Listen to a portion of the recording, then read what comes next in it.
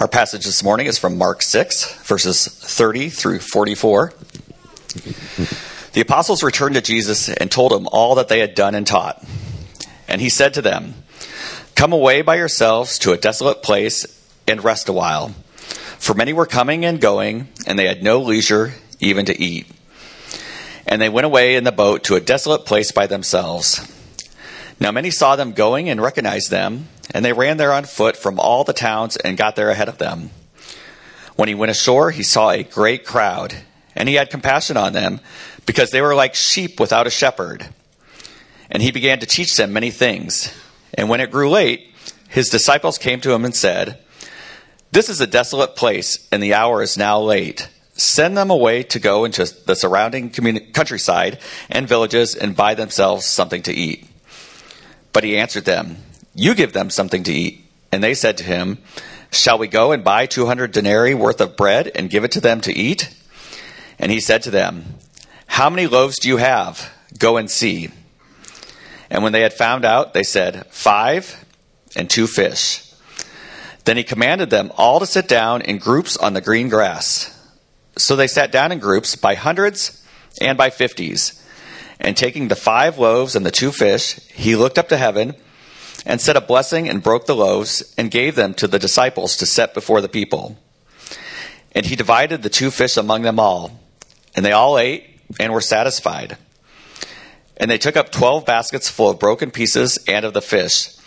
And those who ate the loaves were 5,000 men. This is God's word for us today. You may be seated. Well, good morning. Welcome to Grace. I'm Pastor Brooks. I'll be bringing you the word this morning. Before we get to the text, how many of you are actually going through the Mark Bible study? Yes? How many of you are thrown off by the scripture reading just now? Good. If you're paying attention, you should be. This is out of order. What we should be on is the sending of the 12. That's the beginning of chapter 6. Why am I messing with the order? Because Tim Sullivan, one of our missionaries, is going to be bringing a message next week on the sending of the 12, or at least that's some of the text. It made more sense for him to preach on that at the close of Missions Emphasis Week, and I think the Holy Spirit will use God's Word whichever way it's organized. So that's where we're at. Over the last couple weeks, I think 2 weeks back, the message was faith and fear, and we looked at the relationship between our fears, our anxieties, and where faith comes into play. And last week, we looked at faith and, faith and fruitfulness, that when there's delay, when there's disappointment, God is pruning, He is stretching our faith to make it more fruitful. Now this morning, we are going to look at fruit and faithfulness. So as that faith is stretched, as that faith grows, God produces fruit in our lives. Now He expects us to use that fruit. He expects us to use that fruit to faithfully encourage and strengthen others with the gospel and with our resources. And so that's what we're going to take a look at, the scripture reading this morning. There's 4 things we're going to see. We're going to see, first of all, the command, the obstacle, or at least the self-imposed obstacle. It's not a real obstacle, but it is an obstacle nonetheless. And then the obedience that the disciples displayed. And then we're going to take a look at the application. What do we do with this? So open up your Bibles. We are in Mark chapter 6, starting in verse 30. And let's go to the Lord. Father, we come to you, humble adoration. We need you. We need your Holy Spirit to open our eyes, open our ears, and soften our hearts, that the gospel might take root, that we might bear fruit, and then that we might be faithful. So, Father, I pray that you would first of all start in my heart, that I might faithfully proclaim your word, that you might be glorified, and Father, do the work that you intend to do this morning. In Jesus' name. Amen. All right, first of all, the command. We have the setup here. Jesus has told his disciples, after they come back from preaching and casting out demons, they need a little R&R. They need a little getaway. And so he says, let's go to the other side of the lake. And as they do that, all the crowds see them get in the boat and see the trajectory of the boat heading across the lake. And they're like, hey, they're going to land on the other side. Let's all go. So they all run around the side of the lake to get to the other side, and that's where they meet the crowd. So when they went ashore, he saw a great crowd, and he had compassion on them, because they, that is the crowds, were like sheep without a shepherd. And he began to teach them many things. Okay, that word compassion there, it literally means that there's an overturning of the stomach. It means to feel greatly. Okay, so it's translated pity or compassion, but it's an intense feeling that moves a person to action. Now, if Jesus has compassion on them because they're like sheep without a shepherd, but he doesn't move to action, does he really have compassion?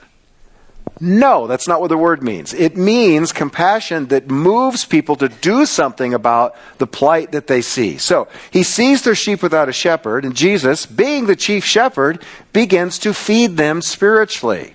And that's what he does. He begins to teach them. And when it grew late, his disciples came to him and said, "This is a desolate place, and the hour is now late. Send them away to go to the surrounding countrysides and the villages and buy themselves something to eat."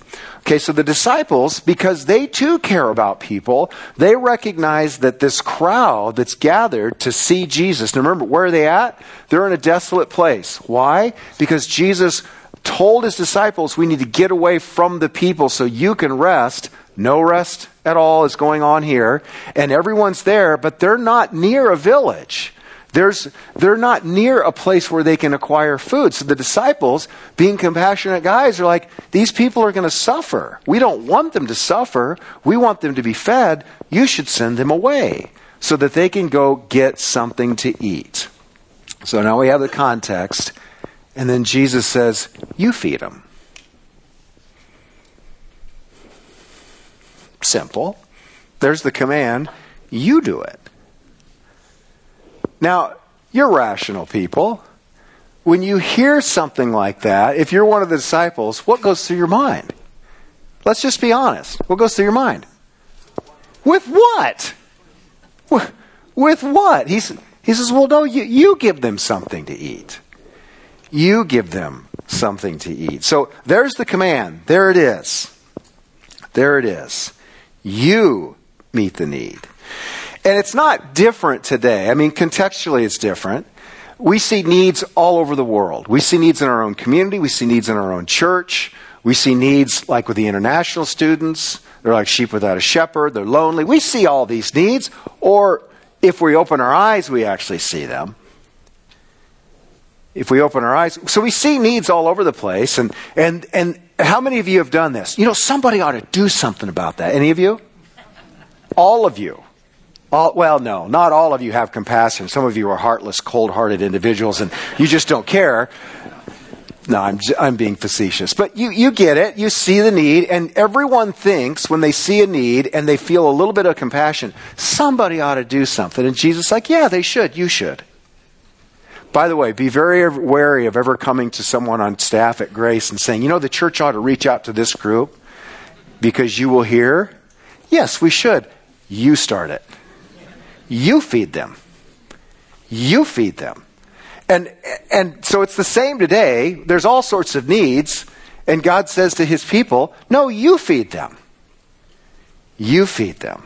So before we move on, what needs do you see? You don't have to answer out loud. I'm hoping you don't. I'm wanting you to think, what are the needs that you see? Do you have compassion?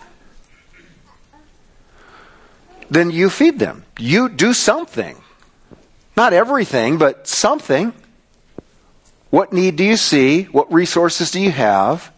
And will you meet that need? I mean, that's the command. Jesus says, you feed them. You give them something to eat. Now, there's an obstacle, though, and every single one of us knows that. It's not a real obstacle. It's a mental obstacle. It's a spiritual obstacle. And it prevents us from moving forward. That obstacle is a scarcity mindset.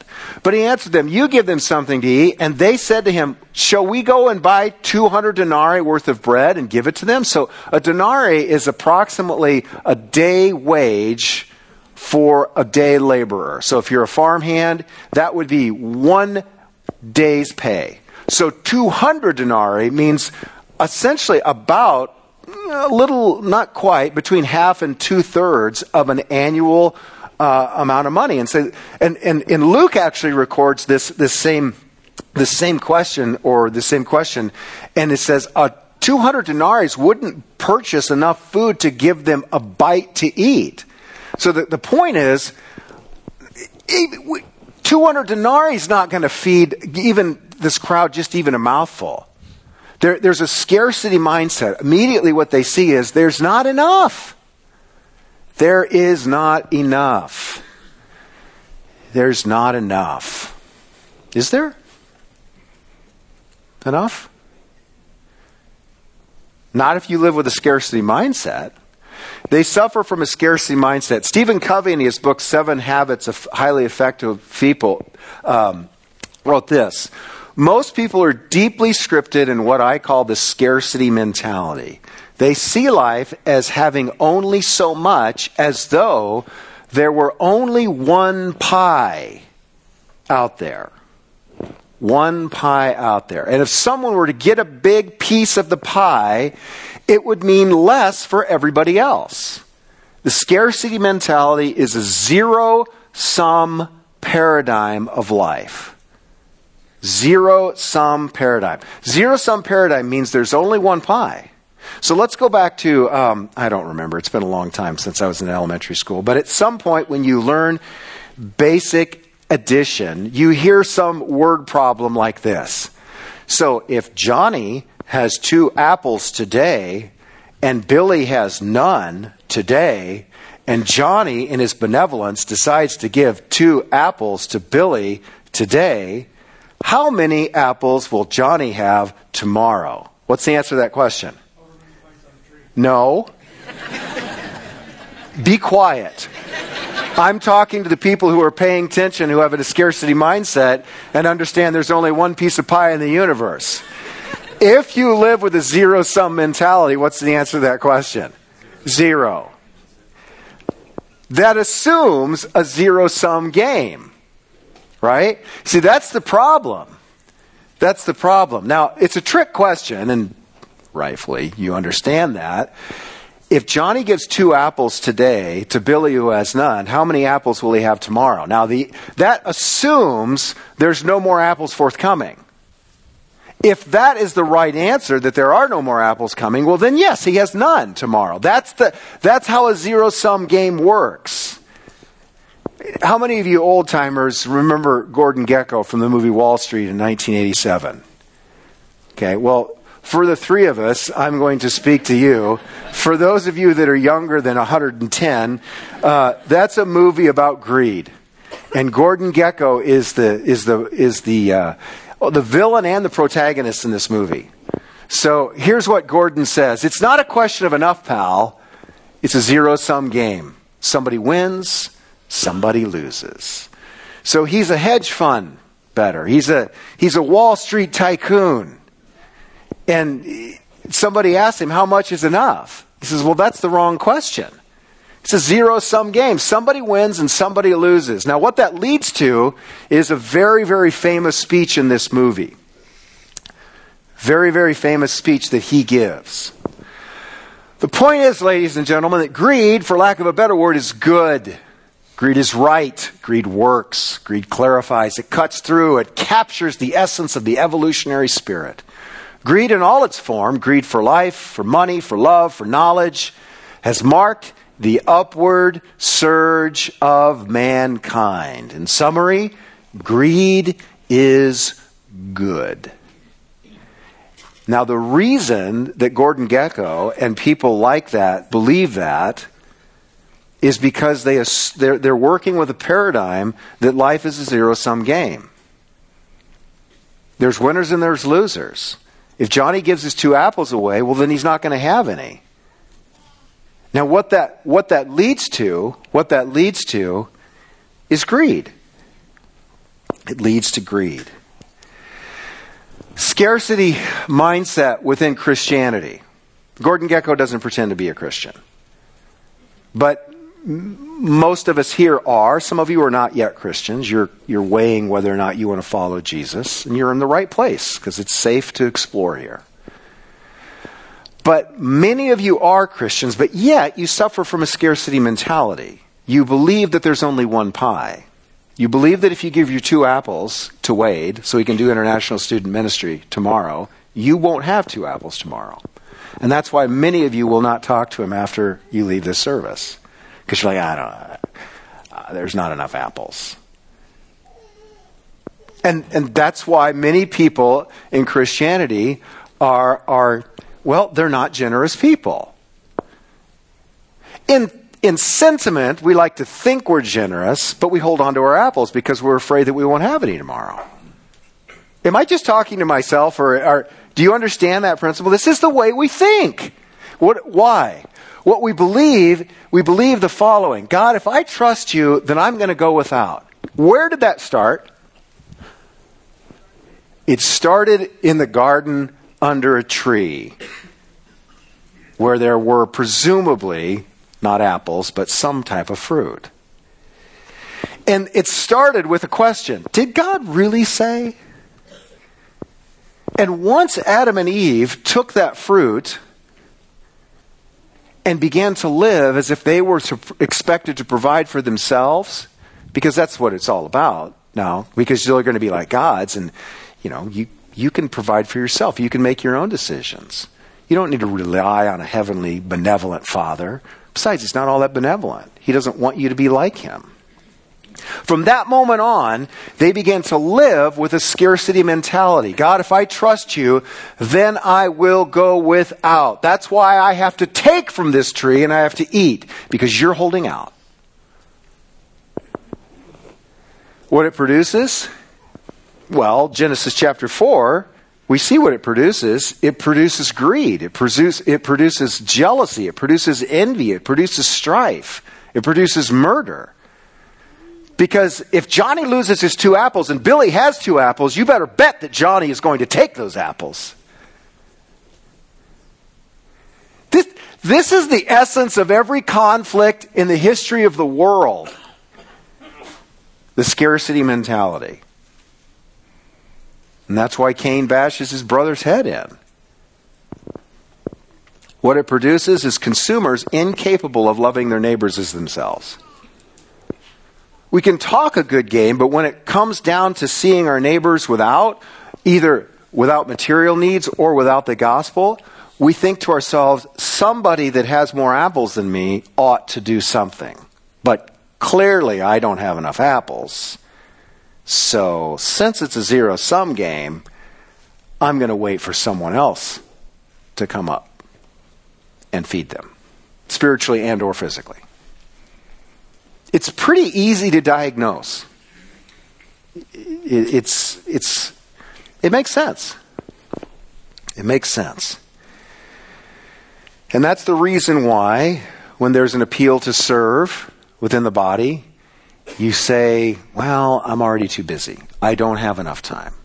That's the reason when there's a need and you think, and I think, I'm going to throw myself under the bus too. And then we can back over ourselves and go forward and back over, and we'll just be little greasy spots in the pavement. That's why we look at the need out there. We look at our resources and we think, well, somebody else ought to do something because I don't have enough apples.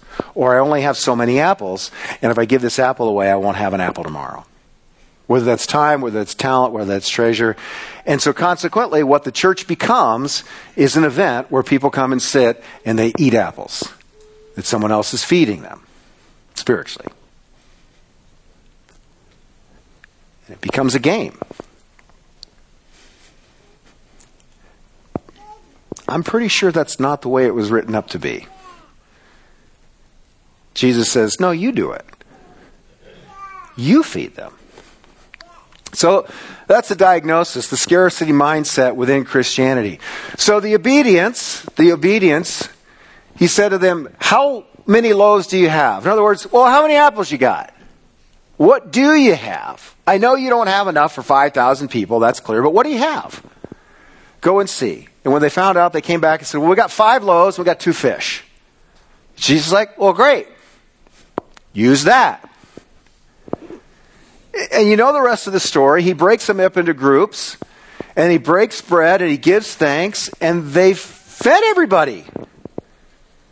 And those who ate the loaves were 5,000 men. See, God's not we're only responsible with how many apples we have, or or how many loaves, or how many fish. We're not responsible for coming up with enough to feed 5,000 people. We're only responsible for using the fruit that God has given us. That's it. That's it. No more, no less. How many apples you have? Well, I got 2. That'll work. What do you got? Well, we scrounged up 5 loaves of bread and a couple fish. Great. That'll work. Let's start there. At the end of the day, everybody was fed. And they had leftovers. Why? Because following Jesus is not a zero-sum game. It's not a zero-sum game. He made the tree. He causes the tree to bear fruit today, and there will be fruit tomorrow. Let's revisit the question. If Johnny has 2 apples today and gives those 2 to Billy, who has none today, how many apples will Johnny have tomorrow, knowing that his benevolent father owns the orchard? How many apples will he have tomorrow? As many as he needs, because his father's benevolent and there's an endless supply of apples. That's the point. That's the point. And we walk around and we're so afraid we're going to lose our apples. We're so afraid we're not going to have enough for tomorrow. Oh, the application. By the way, at the end, let's just back it up. So they witnessed this. Who witnessed this? Everyone, the disciples and the 5,000 people. That's actually 5,000 men plus women and children. So it's more than 5,000. So they witnessed this. And so they learned the lesson, and everyone lived happily ever after, and they never ever doubted again. Said no one who read the New Testament. Jump ahead to Mark chapter 8. We're just a few chapters later. In those days, a great crowd had gathered, and they had nothing to eat. And he This is not the same story. This is a different story. It's just Billy with no apples, and Johnny's got apples again. And now what do? Well, it's the same problem. It's 2 weeks later. I don't know how many weeks later, but they're doing the same math problem. The teacher says, okay. Jesus says, calls his disciple and said, I have compassion on the crowd because they've been with me now 3 days and they don't have anything to eat. And if I send them away hungry to their houses, they'll faint along the way. And some of them have come far away. What is Jesus doing? He's asking the pupils to see if they learned anything from the last time he did this.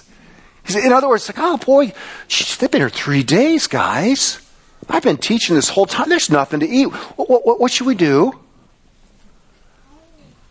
Can anybody smell a lesson coming up? And what do they say? Look at what they say. These guys are awesome. And his disciples answered him, how can one feed these people with bread here in a desolate place? They've forgotten already. And how many of you find this humorous the way I do? Good, then you ought to be able to look in the mirror and laugh at yourself. Because we are exactly like them.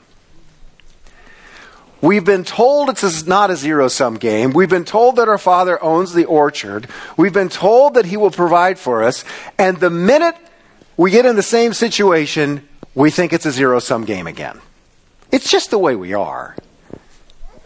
Because we are, by blood, related to our ancestors, Adam and Eve, who took the fruit from the wrong tree.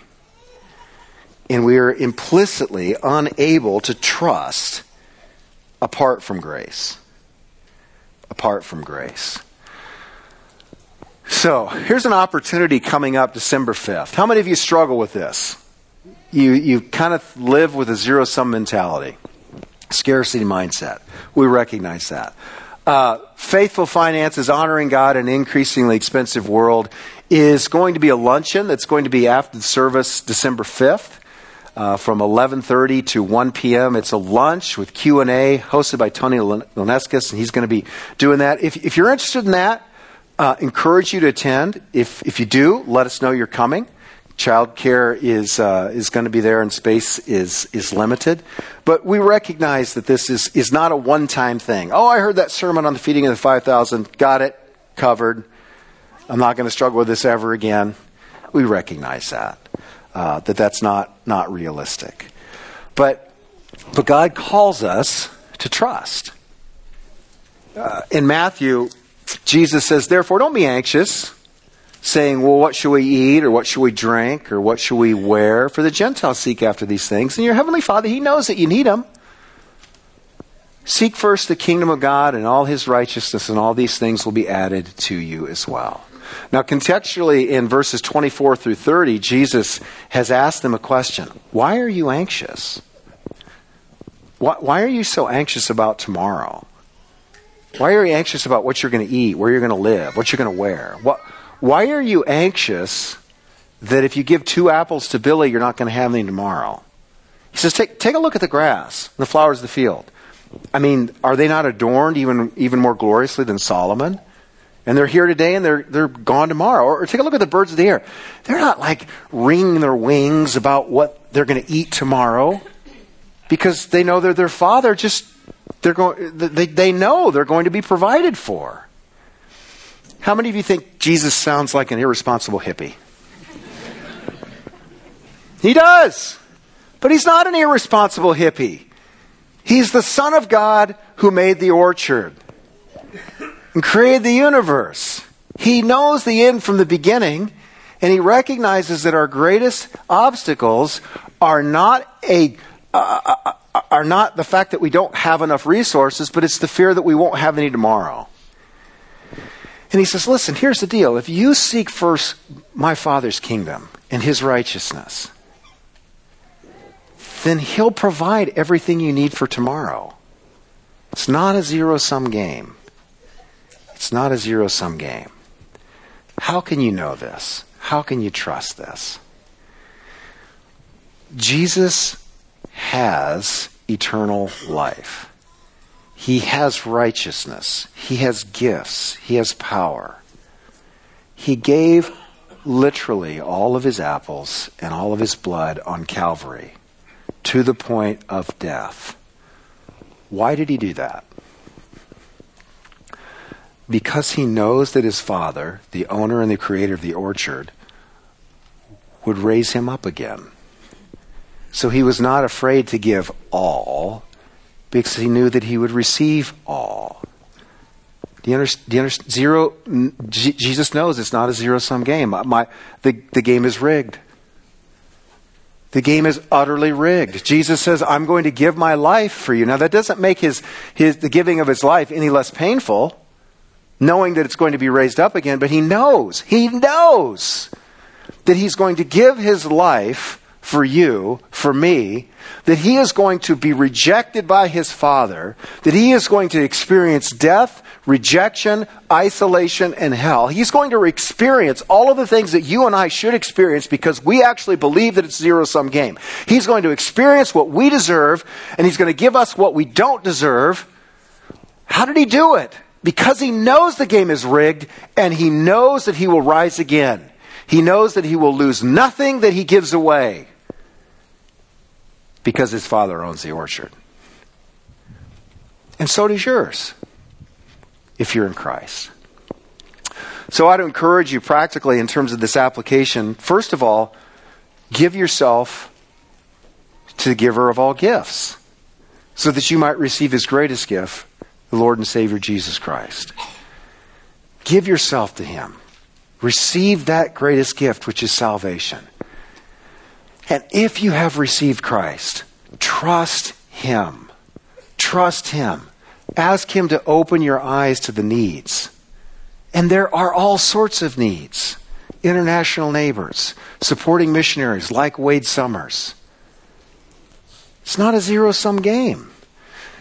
So much so that I would encourage you that if it requires you to not give as much to the general fund at Grace so you can give to some missionary, do it. The FRC, the elders are like, Brooks, why would you do such a thing? Because it's not a zero-sum game. It's all the kingdom of God. Do you understand that? My dad owns the orchard. He planted the orchard. He causes it to grow. So does yours. And in a practical sense, what other needs are right in front of your eyes that you think to yourself, someone ought to do something? Can you think of it? You feed them. Let's pray. Father, thank you for feeding us. Thank you for providing for us and giving us gifts and giving us the gospel. Thank you that it's not a zero-sum game. Thank you that if we trust you, you will provide. And Lord, even if you don't, and we go without, and we die of starvation, we're raised again. And we're with you for eternity. Lord, so we thank you that you keep all your promises. We thank you, Lord, and help us to trust. We are so like the disciples. We know this intellectually. And yet the first time we run up against something where there's a need and we could possibly meet it, we immediately fear that we're not going to have enough. So Father, give us the faith to trust you. And Father, we ask that you would do this in such a way that Christ is glorified, that he is proclaimed among the nations, the international students here in this community, across the world, and the gospel is taken to the very ends of the earth. And Lord, show us how we might participate in that. We pray these things in Jesus' name. Amen. God bless. Go in grace, and we'll see you next week.